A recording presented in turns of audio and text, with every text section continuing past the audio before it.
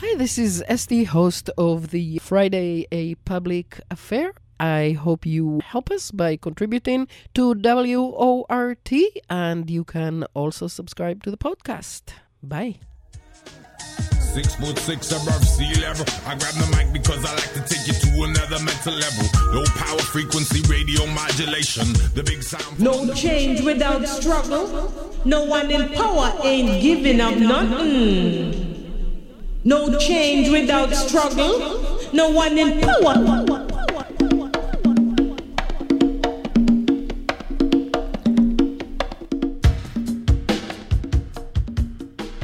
WORT 89.9 FM, listener-sponsored community radio, Madison, Wisconsin. And hello, welcome to A Public Affair. I am Esty Dinur. Martin Griffith, the long-serving United Nations humanitarian official who started his career in genocide-ravaged Cambodia and served everywhere from Yemen to post-earthquake Syria, has called Gaza the worst ever humanitarian crisis he's seen. A Financial Times analysis found that after only 6 weeks, northern Gaza has been reduced to rubble on a scale comparable only to the carpet bombing of German cities in World War II. Furthermore, roughly 70% of Palestinians killed so far have been women and children. This is a staggering proportion that sets Gaza apart from some of this century's worst wars. More than 20,000 are known to have died, more than 54,000 injured. Most hospitals are unable to operate. 1 in 4 Gazans is starving, and all of Gaza is facing starvation. And the American mainstream media has virtually stopped whatever little coverage it provided during the first few weeks until today. About a half an hour ago, a ceasefire resolution just passed in the UN Security Council. To discuss all of that and more, we have 2 distinguished Palestinians with us today. Mazin Qumsiyeh, professor, founder, and director of Palestine Museum of Natural History, Palestine Institute of Biodiversity and Sustainability at Bethlehem University, and Ahmed Abofoul, the Hague representative for the Ramallah-based legal rights group Al-Haq. He is from Gaza and began his international legal career by doing an internship at the International Criminal Court's Office of the Public Counsel for Victims. Thank you, both of you, for joining us today. And let's start with you, Ahmed Abofoul. This resolution has just passed with 2 abstentions, the United States and Russia. What does it mean? Does it mean that Israel is going to have to stop attacking Gaza right now? No, it does not. And that is, first of all, thank you for having me. It does not mean, and it does not include any wording on ceasefire or cessation of hostilities, as usually these resolutions will use this phrase. And this is because the U.S. watered down the language. The U.S., of course, delayed the voting several times in the past days, including last night until very late, and then it was pushed to today. And the U.S. did not want this language, which created this resolution, which is still a positive development, but it creates a very weird position where the resolution calls for safe and unhindered humanitarian access, but in the same time doesn't call for a ceasefire. So now we're rendered in a situation where the Security Council is saying we will be allowing and appointing a coordinator from the UN to supervise the access of this humanitarian aid to the Gaza Strip, but at the same time doesn't call on the parties to stop the fire. And this is viewed with concern from many states, rightly so, because so far this assault on Gaza is the most devastating on UN personnel. Over 130 UN personnel were killed, and now they're presumed to deliver humanitarian aid under the hell Israel unleashed on the Gaza civilian population, and in the words of Biden himself, indiscriminate bombing. So how UN personnel are going to do their job, it's quite unclear, and it's even doubtful that Israel will even comply with the resolution. And it won't be the first time. Israel has a history of ignoring UN numerous UN resolutions in relation to the situation in Palestine. So basically, you're saying that it's entirely possible that nothing will happen following this resolution. Correct. It's possible, but it's also possible that we'll see more humanitarian aid coming in, but no stopping of the bombing. So in a way, it's quite very strange formula. We say we will allow some food in or some humanitarian aid, but at the same time, we will not stop the hostilities. And I think, although it's still a positive development, and as your report saying, this is of course what we can, or as they describe it in the Security Council, this is what we can do, but it's not the world that we want to live in. But it also reflects the moral failure of our world, and in particular of the US, that has been not only complicit in genocide, but has been also providing it diplomatic coverage. The only reason we don't have a clear call for a ceasefire is actually the US veto. And it's quite interesting because it's also putting the US democracy to test. Polls are showing that most Americans are calling for a ceasefire. They demand a ceasefire. Most Democrats in Congress are calling for a ceasefire. And the Biden administration seems to be in a different world. So I think we hope that the Biden administration listen to its people. After all, that's its job, and do the bare minimum of human decency to call for a ceasefire. Our children are being torn apart on your TV screens by your own tax money. I'm sorry, but I have to say it. I'm here in the US for the first time in my life, and I've been talking to people, and I participate in demonstrations, and it's quite striking, the disconnect between what people want in the street, because their hearts are in the good place, they don't want to see war, and what the government is doing, not listening to its people. Since the beginning of this war, I lost almost 60 members of my family. 60. And I will never know, and most probably they were bombed by American weapons. So the question that should be asked, why the US continues providing Israel with weapons and diplomatic coverage to massacre Palestinians. It will remain a stain on the US, and I think on humanity as a whole, that we are just watching a televised carnage and not doing anything. Yeah, I am so sorry, Ahmed, to hear about your family. It is horrifying what is going on there, and me, as being an Israeli American, I just feel whatever. It doesn't it's not important what I feel, but both of my governments are. I'm appalled. I'm appalled and so disturbed by what both of them are doing. Mazin Qumsiyeh, thank you for joining us again. You've been sending regular newsletters. What is the latest that you know is happening in Gaza? And we'll talk about the West Bank a little later too. Well, thank you very much for having me on your show, and thanks, Ahmed, for his comments. I want to take it to a slightly different direction to talk about the starvation and genocide by starvation in Gaza. Basically, yesterday, the Integrated Food Security Phase Classification, known as IPC, this is a global partnership, issued a report which said basically the level of hunger and starvation and lack of water in Gaza is unprecedented in history of that global organizations classifying things.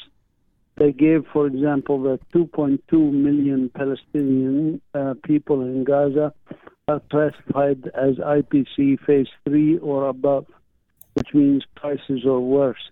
And in fact, about 500,000 are at the highest level, which is catastrophe, IPC Phase 5 classification. Oxfam International, which deals a lot with hunger, commented about the IPC classification, IPC study, and they said, here's a quote from what they said. While over 90% of people in Gaza cannot find their next meal, some UN Security Council members are still toying with words like, with words rather than voting for a ceasefire, which is, as Ahmed said, there was no vote for a ceasefire.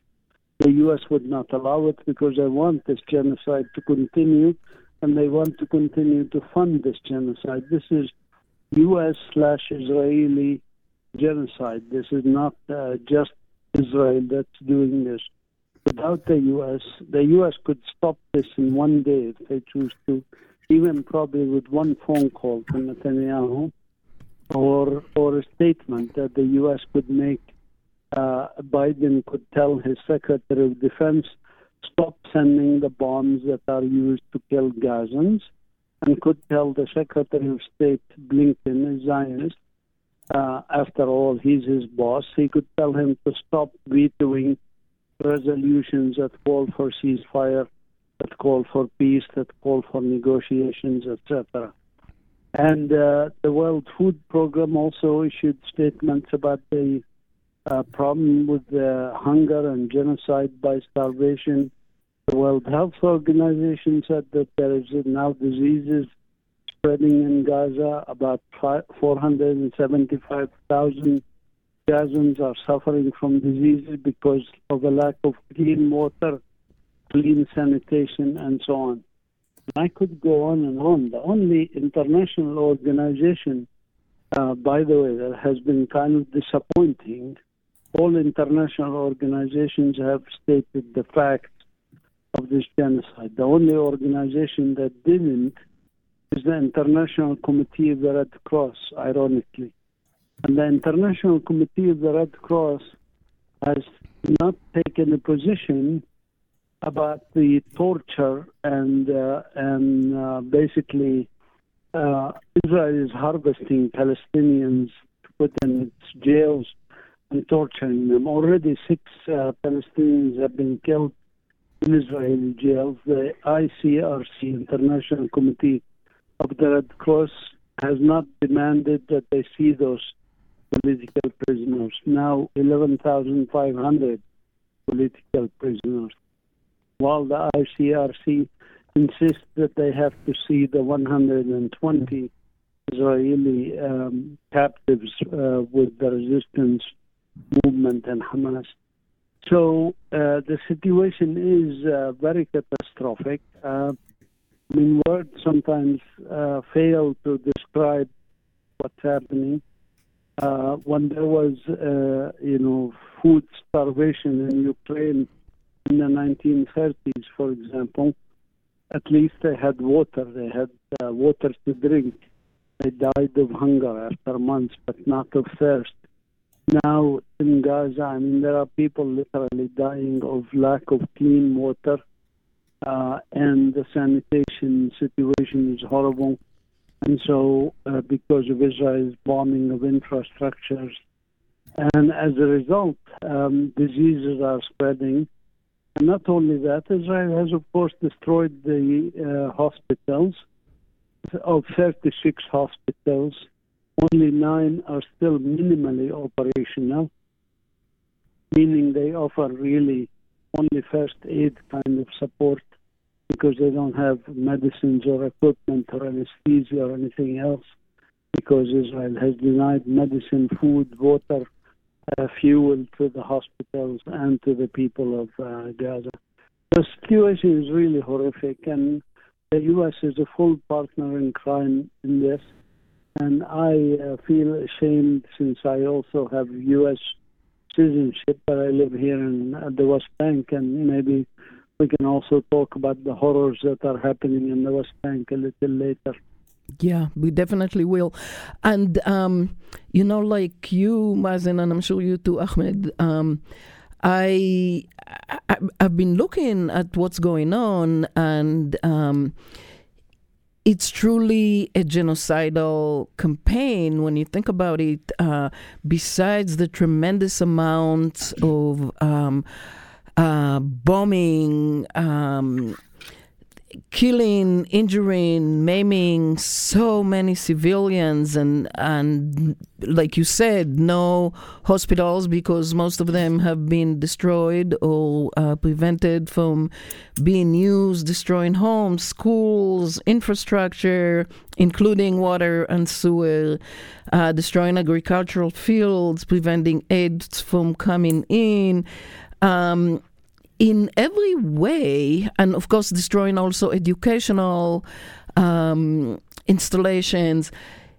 It seems to be, well, it is, I think, making it impossible to live in Gaza if even after the bombs stop raining down. There will be a lot of Gazans alive and existing, but they won't be able to stay there. And or to live there. What's incredible to me is how the whole world is watching, and yet, even though, like both of you have said, there's definitely a majority of people who want this to end, it keeps going on. Ahmed, how do you explain that? How can that be? Simply because the world we live in at the moment is the result of the structural injustices of the past. We live in a world that is premised on the legacy of colonialism and slavery, on a part of the world that appropriated the wealth and resources of other parts of the world. And then this whole system was created after World War II, where certain powers control more than other states in the world and can stop such efforts to relief or to ceasefire in such situations. Basically, it's the US that is stopping this situation. We're talking about one country that has been vetoing any call for a ceasefire. That is the reason. And to be honest, I would be hesitant to say that this is the first time or the situation in Palestine. Of course, it's unprecedented that it's on such a scale. But what happened in 1948 was also a genocide. The only reason we didn't call it a genocide then, that we didn't have the Genocide Convention yet. We didn't have the concept of genocide had crystallized yet. The same as the racial segregation regime in the US was apartheid. The only reason we didn't call it apartheid, that we didn't have the concept of apartheid yet. And if you allow me, I think from a Palestinian perspective, and I think this is a problem has been here in the US for long, and this is something I couldn't help but notice here from my work in New York, but also going to Washington and talking to congressmen and women, they have no idea what's going on. What they hear about is only, they hear about the Palestinians, they don't hear from them. And the Israelis have been very successful in allowing the Americans only to hear what Israel wants to paint of the Palestinians. And they play it very well, that they play on the inherent racism in such settler colonial ideologies. So the stereotype of Arabs here in the US, it resonates well with some racist tropes, like Arabs are irrational, uneducated, you can't reach an agreement with. And then they distribute lies like they never miss an opportunity to miss an opportunity. Even Israel's aggression in 1967 was sold here to the US as, quote unquote, David versus Goliath. Although Israel was the aggressor, Israel didn't have any reason to attack. And even then, 1967, Israel attacked the US USS Liberty intelligence ship in the Eastern Mediterranean, because they didn't want the American to have evidence, concrete evidence, although they knew that Israel was the aggressor. So I think, if I may, it's important to note that certain crimes are inherent in certain ideologies. And Zionism, as a form of racism, racial discrimination, as the UN described in 1975, is inherently racist, is inherently genocidal. It tried to commit genocide in 1948 and goes back to do it now, because it's premised on the idea that there need to be Jewish supremacy, so a majority need to be Jewish. So the very existence of the Palestinians is threatening to the Zionist ideology. That's why when we say existence is resistance, we mean it. because such settler colonial ideology is premised on the elimination of the indigenous population. Same happened here in the US. And if you allow me just to give one example, like those most, if one could say liberal or left in Israel, let's give the example of Ishaq Rabin. Ishaq Rabin was awarded the Nobel Prize. Ishaq Rabin is the architecture of the broken bone policy in the first Intifada. He said once, "I hope to wake up and the sea has swallowed Gaza." So you have the most liberal in Israel are actually genocidal. So what do you expect from a government that we have now that is the most ultra-nationalist government in the history of Israel, where you have ministers that are self-described as fascist and homophobe, and call or deny the very existence of the Palestinian people, like Bezos, Smotrich, and Ben Gvir. This is the gang of Netanyahu, as I would call it, a bunch of fanatics and war criminals. And to be honest, they're not different than the founding fathers of Israel, which Albert Einstein described them in 1948 when he wrote an article for the New York Times. He also described them as fascist, because this is the Zionist ideology. This is the core idea. This is the problem. Once we address this matter, I think we can move forward. And this is a big question also for the Israelis themselves to address, because, and I conclude with this point, because what Zionism has did is a form of mental manipulation, making Jews in Israel believe that in order for you to survive in this world, the only solution is to oppress the Palestinians.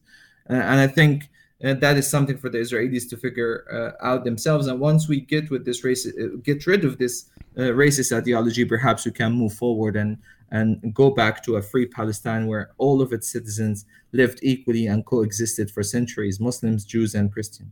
Yeah. To the point of mental manipulation, I would like to share with both of you that I've been hearing from old friends, people who are like really the intellectual elite of Israel, right? Intellectuals, artists, peaceniks, leftists, and they're all just screaming at me because of my opinion that that genocide is not okay. And I'm sorry. If I may, yeah. Didn't 800 genocide and Holocaust scholars said this is a textbook of genocide? I trust them. I mean, they're Jewish scholars. They said this is genocide. Oh, absolutely, this is genocide.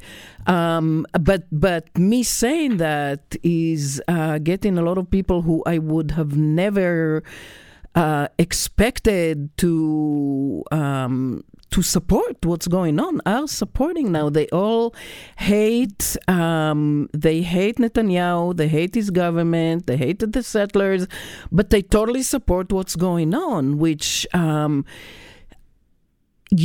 like, in Gaza there's no water, and in Tel Aviv it seems like the water has some ingredient in it that makes people fascist or something. I don't get it. Mazin, anything you'd like to say to this point? Yes, thanks. Yeah, indeed, this is an interesting phenomenon about what's going on. The genocidal intent is actually declared by Israeli leaders, and there's I could send you hundreds of documents and videos and audios of the Israeli leaders saying what they intend to do, and that is create a Jewish state that is a pure Jewish state that means without the Palestinians, and that the Palestinians are subhuman animals and things like that. But the interesting thing, I think, about this genocide, as mentioned by Ahmed, there's lots of genocides in human history. There's the genocide of Native Americans that created the U.S. There's Aborigines in Australia. There's the Rwandan genocide. There's actually, ethnic cleansing is also very common in human history.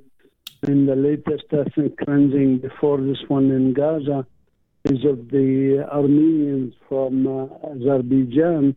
130,000 were forcibly removed from their homes by, ironically, also Azerbaijan is supported by Israel. and armed by Israel. So we see a lot of this in human history, but there is something peculiar about this particular genocide, I must say. There's a couple of things that are interesting. One is that it is live broadcast. Anybody could go on Al Jazeera, for example, and see live images of what's happening in Gaza and see it. And even people recording their own killing, that they are killed while recording on their phones and stuff. So this is very unusual for history of genocides and holocausts in the world, and this could also be described as a holocaust. But the other interesting and unique feature about this is the level of lies that are perpetuated around this issue, from the lies about what happened on October 7th, 40 beheaded babies, the rapes and all of the stuff that didn't happen and proven that it didn't happen, and many other lies, but the lies before that and the lies after that allow this to continue for 75 years. So this is very unusual that you have so much lies centered around this, and the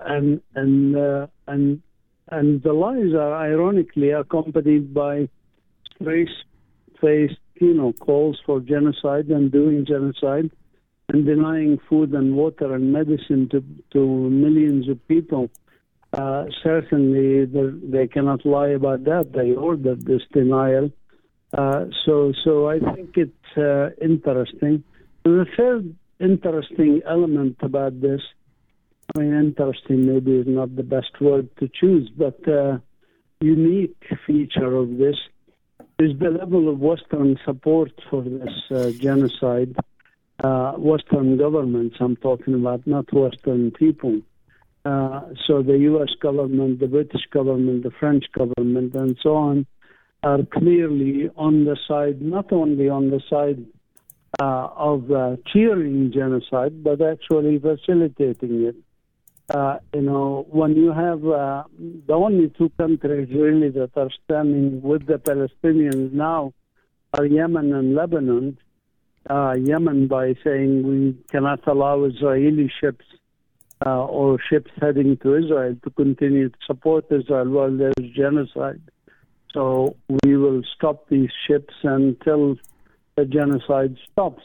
And this is actually in compliance with international law. So what does the U.S. do? To protect Israel, is forming a coalition of countries to defend Israel from and Israeli ships from being attacked by the Yemeni naval forces. These three unique features of this genocide makes it very, very dangerous, by the way, and very peculiar in the history of genocides. And the numbers show this, the voting, the way that the U.S. dominates the world, and the fact that the U.S. is willing to go to a global world war to defend genocide is really unprecedented. Yeah, to your point quickly of the lies, the Israeli newspaper Haaretz had a piece after investigating what happened on October 7 and was very clear that one baby was killed, 20 children altogether, which of course is very tragic. But by now, at least 400 babies and children in Gaza were killed for every Israeli. 8,000. Yeah. 8,000 children. Right. And not only that, but the civilians killed on October 7 in that attack by the resistance forces, most of them, and now Israeli newspapers and Israeli commentators documented this, most of them were killed by the Israelis themselves. Israeli helicopter, gunships, and tanks. And there's now video that demonstrates this. They were shelling the houses at Kibbutz Be'eri, for example. That's why there were so many cars burned and houses burned. These are not from Hamas resistance. They were bombing their own Israeli military, bombing Israeli civilians and killing them because Hamas fighters were with them. So they wanted to just kill everybody, and this is now documented. And this is just one of many dozens of lies about, for example, about the hospitals that justify the destruction of hospitals and stuff like that. I mean, it's almost comical sometimes, the videos that the Israeli government shows about these things. I mean, in one case, they showed supposedly a cache of 4 or 5 guns that they discovered in one hospital, but the guns were placed by the Israelis next to the magnetic resonance imaging machine. And of course, anybody who knows anything about this equipment, MRIs, you cannot have any metal in the room. You even have to take your ring out because they have such strong magnets. So this is nonsense, and the lies after lies after lies. Unfortunately, some people in the West buy them or want to just ignore that they are lies because, and Ahmed touched on a very important point. Part of it maybe has to do with the fact that these Western governments are themselves colonizers, oppressors who have committed genocides. I mean, the U.S. alone, Martin Luther King was right to describe it as the biggest purveyor of violence in the world. They committed genocides in Vietnam and Cambodia, in Iraq and Yemen and other places where they engaged in these kinds of behaviors, carpet bombings in Vietnam using napalm and using Agent Orange to starve the people of Vietnam. Millions of people were killed as a result of this. And so there is that element of, there's certainly, when they say Israel shares our values, maybe that's true at some level, that there's a value of genocide and a value of colonialism that we share with them, with the Israelis, so to speak. Yeah. Well, my guests today are Mazin Qumsiyeh, who you just heard is a professor, founder, and director of the Palestine Museum of Natural History and Palestine Institute of Biodiversity and Sustainability at Bethlehem University. Also with us is Ahmed Abofoul, the Hague representative for the Ramallah-based legal rights group Al-Haq. He is from Gaza and began his international legal career by doing an internship at the International Criminal Court's Office of the Public Counsel for Victims. So, Ahmed, there is such a thing as international law. I think it's not being followed right now at all. So, couple questions. What should, what can, what must be done under international law? And also, a Huffington Post report said that the Biden administration is finalizing plans to urge Switzerland to reject a request from Palestine and its supporters to hold a conference on violations of the Geneva Convention. So, and of course, if you listen to Netanyahu, he crows almost daily about crimes by Palestinians against Israel and such. They are trying to use the ICC to support this genocide. Talk about all of these things, please. Yeah, well, to start with, it's important to understand that this whole body of international law, especially international criminal law, emerged after World War II. And the origins of international criminal law is argued to be the Nuremberg trial, which was the trial against the Nazi war criminals, and the Tokyo trials against the Japanese war criminals. Of course, these trials, especially the Nuremberg trial, was a great contribution to the evolution of international criminal law. But it was also the trial of the victorious. So it only tried the Nazi criminals. It didn't try any crimes of the Allies, although they were crimes. And you see the remnants of that now when the Israelis are quoting Dresden, for example. They're telling their Western allies, well, you did it in Dresden. Well, that is correct, but it was a crime then. The fact that we didn't have a trial for anyone who committed that crime, it didn't make it right? And then you have, it seems, in the mentality of the West, that this body of law is their property to apply by them against their enemies, but not to apply on them. And that's why you see, for example, the West mobilized the whole body of international law in the case of Ukraine, because the perpetrators were Russians, right?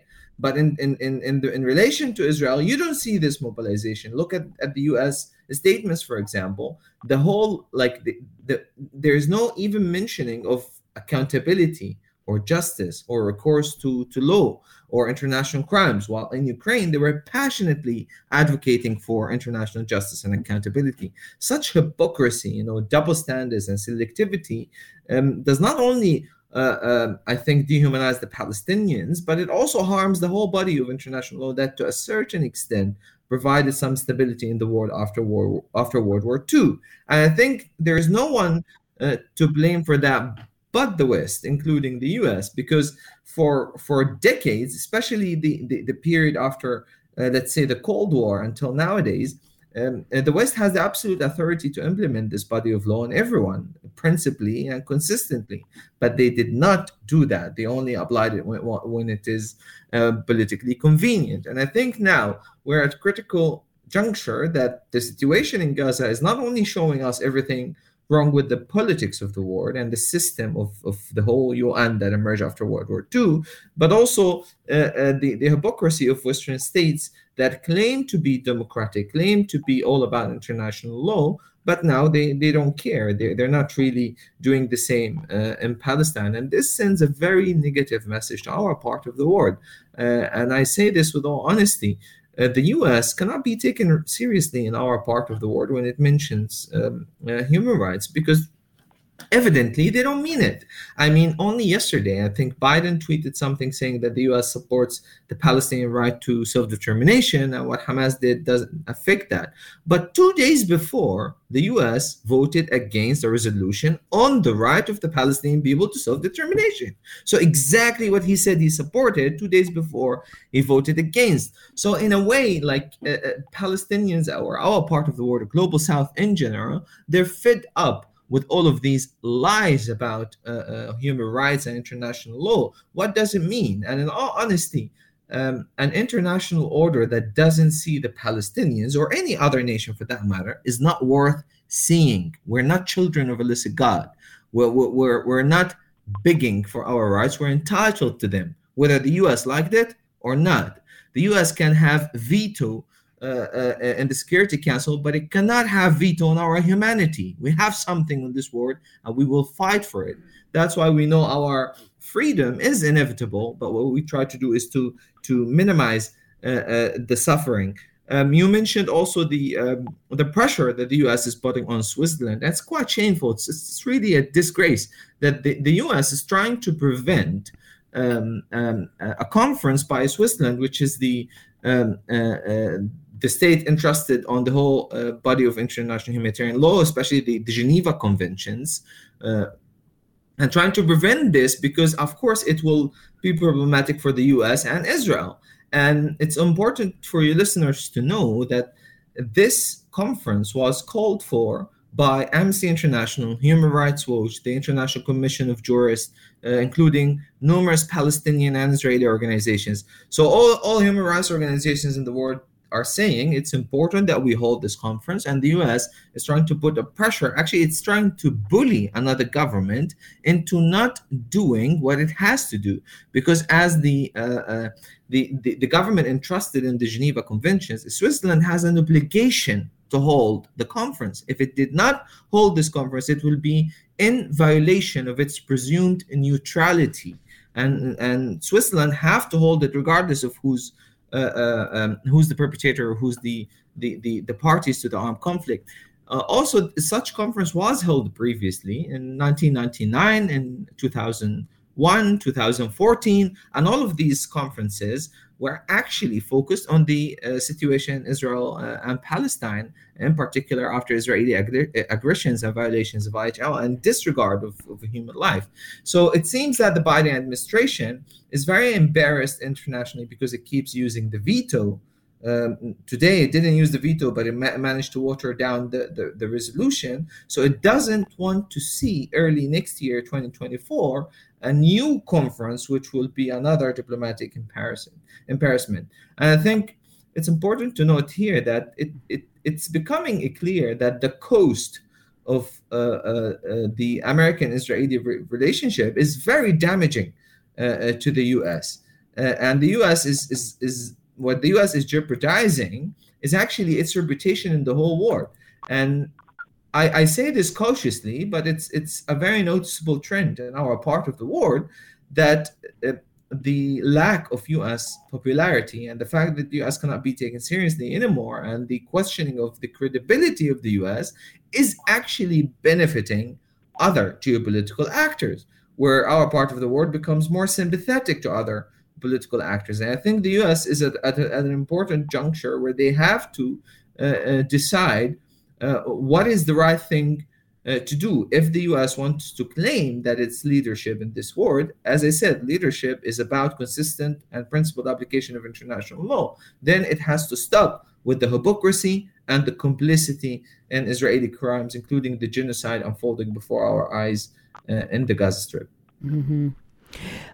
Mazin, I can't believe how quickly the time flies. Tell us what's happening in the West Bank.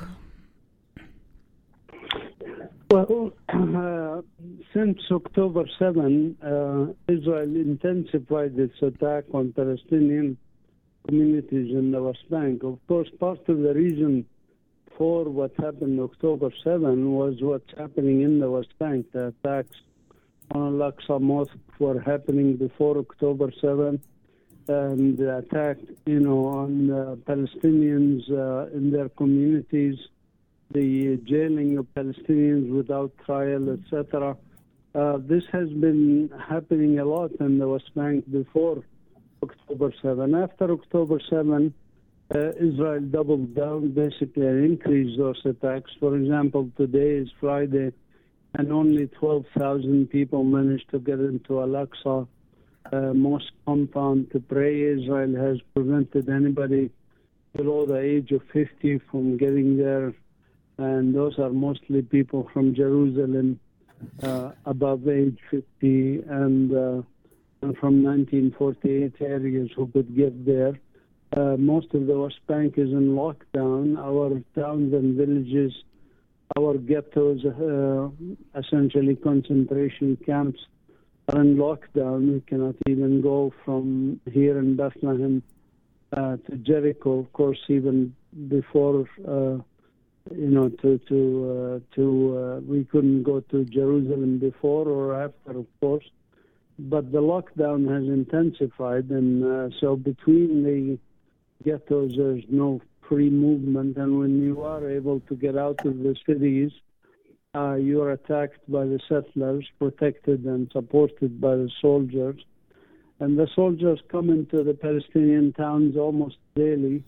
Here in Bethlehem, where I'm speaking from, there are 3 refugee camps, and they bear the brunt of these attacks and arrests, and the same with the refugee camps in Jenin and Nablus and Tulkarem, where people are, Israeli military goes in and demolishes homes, kidnaps people, tortures them, etc. So the situation in the West Bank is very, very frustrating, difficult. Not as bad as Gaza, of course, with the large-scale demolition in Gaza of 60-some% of buildings, but certainly it's getting there, and people here are worried that if Israel succeeds in Gaza, and we don't think they will succeed, we hope not, if they succeed in Gaza, they will do the same thing in the West Bank and drive Palestinians into Jordan. We are already receiving such threats and even death threats and calling for us to go to Jordan, and just like the Gaza people are supposed to go to Egypt. And so the same what's planned in Gaza is planned in the West Bank, and there's the beginnings of it already happening. Mm-hmm. Ahmed, I want to ask you about three previous guests that we had on this show. One is Rifat Al-Arir, who I believe you knew.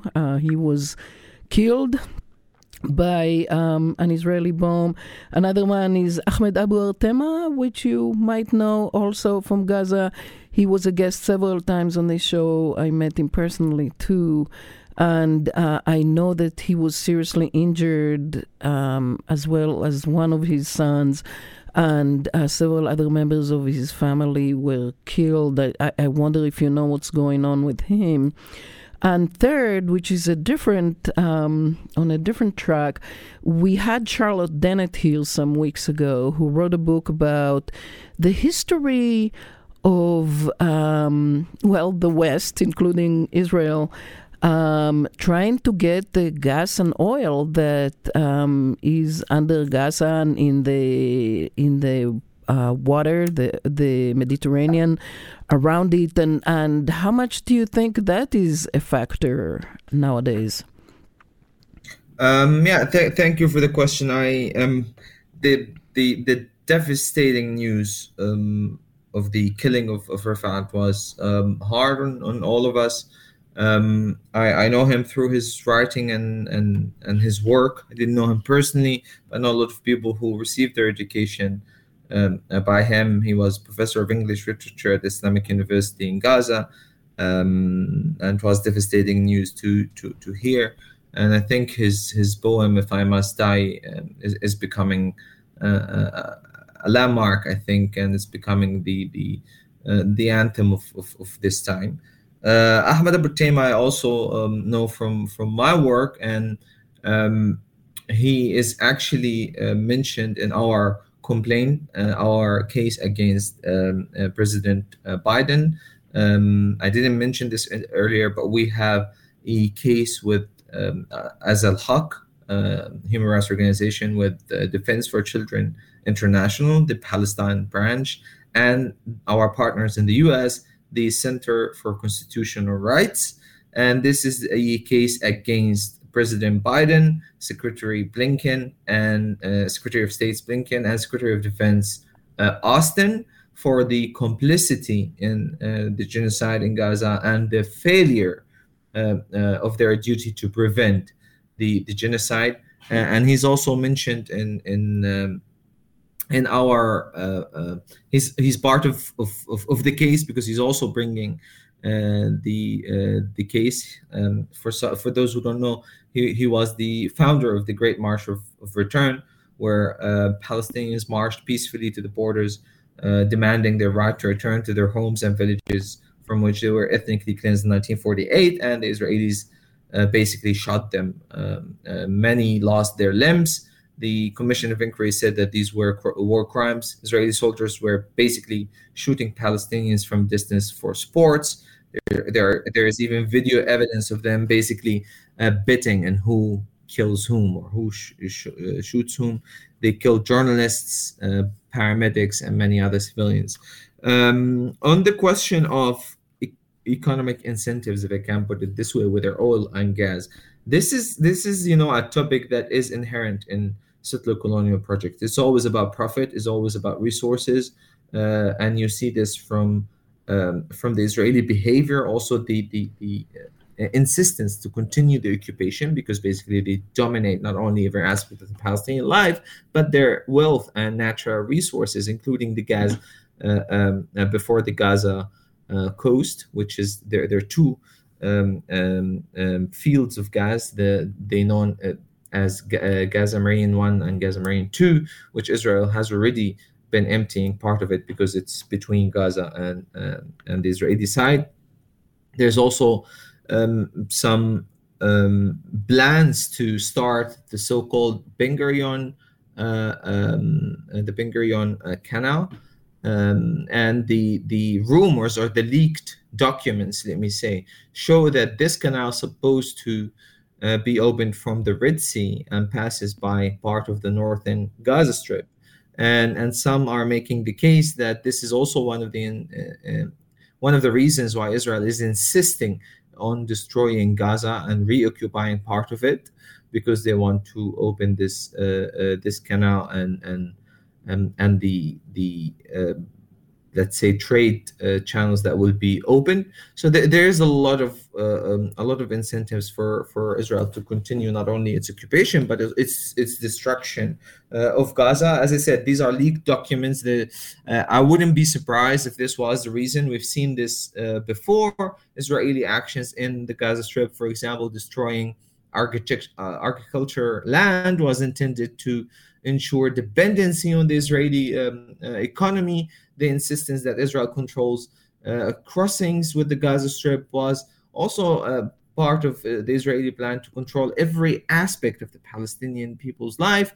Some agreements, like the so-called Paris Agreement, which came after the Oslo Agreement, was designed to ensure that the Palestinian economy will always be dependent on the Israeli economy.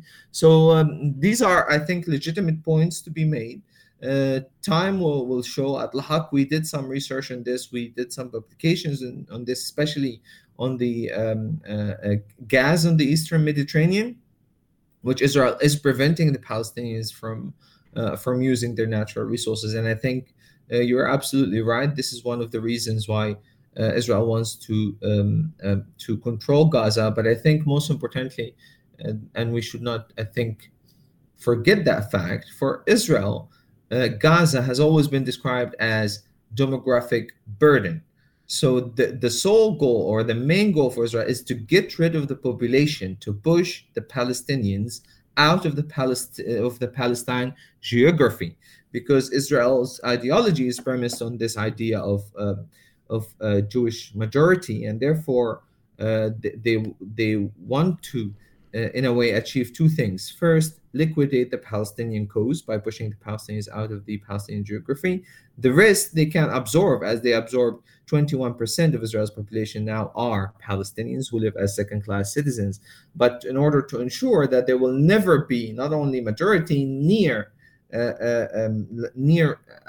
enough representation to challenge Israel's racial discrimination regime, Israel wants to get rid of the Palestinians. We're hearing voices now from Israeli government that are not talking about Gaza only. They're talking about forcible displacement for the West Bank. Some of them are calling for a forcible displacement of Palestinian citizens of Israel, especially in the north, to push them to Lebanon. So you see, the war or this hostility is not only about the Gaza Strip. I think it's about the Palestinian people as a whole. What's at stake is the very existence of the Palestinian people as a whole, and Gaza should not be viewed in isolation of the bigger context of Palestine as a whole. Yeah, and we are out of time. I just want to quickly note that the slogan "From the river to the sea" has been the slogan of the Israeli settlers all along, and they are the government currently, and that's something that I think Americans should know. Thank you so very much, Ahmed Abofoul and Mazin Qumsiyeh. I hope we can get to talk with you guys again. There's so much more to talk about. Really appreciate it. Thank you. Thank you. Thank you for having us. And thanks to Samer and Jade and Rick. I'm Esty Dinur. Bye-bye. I grab the mic because I like to take you to another mental level. Low power frequency radio.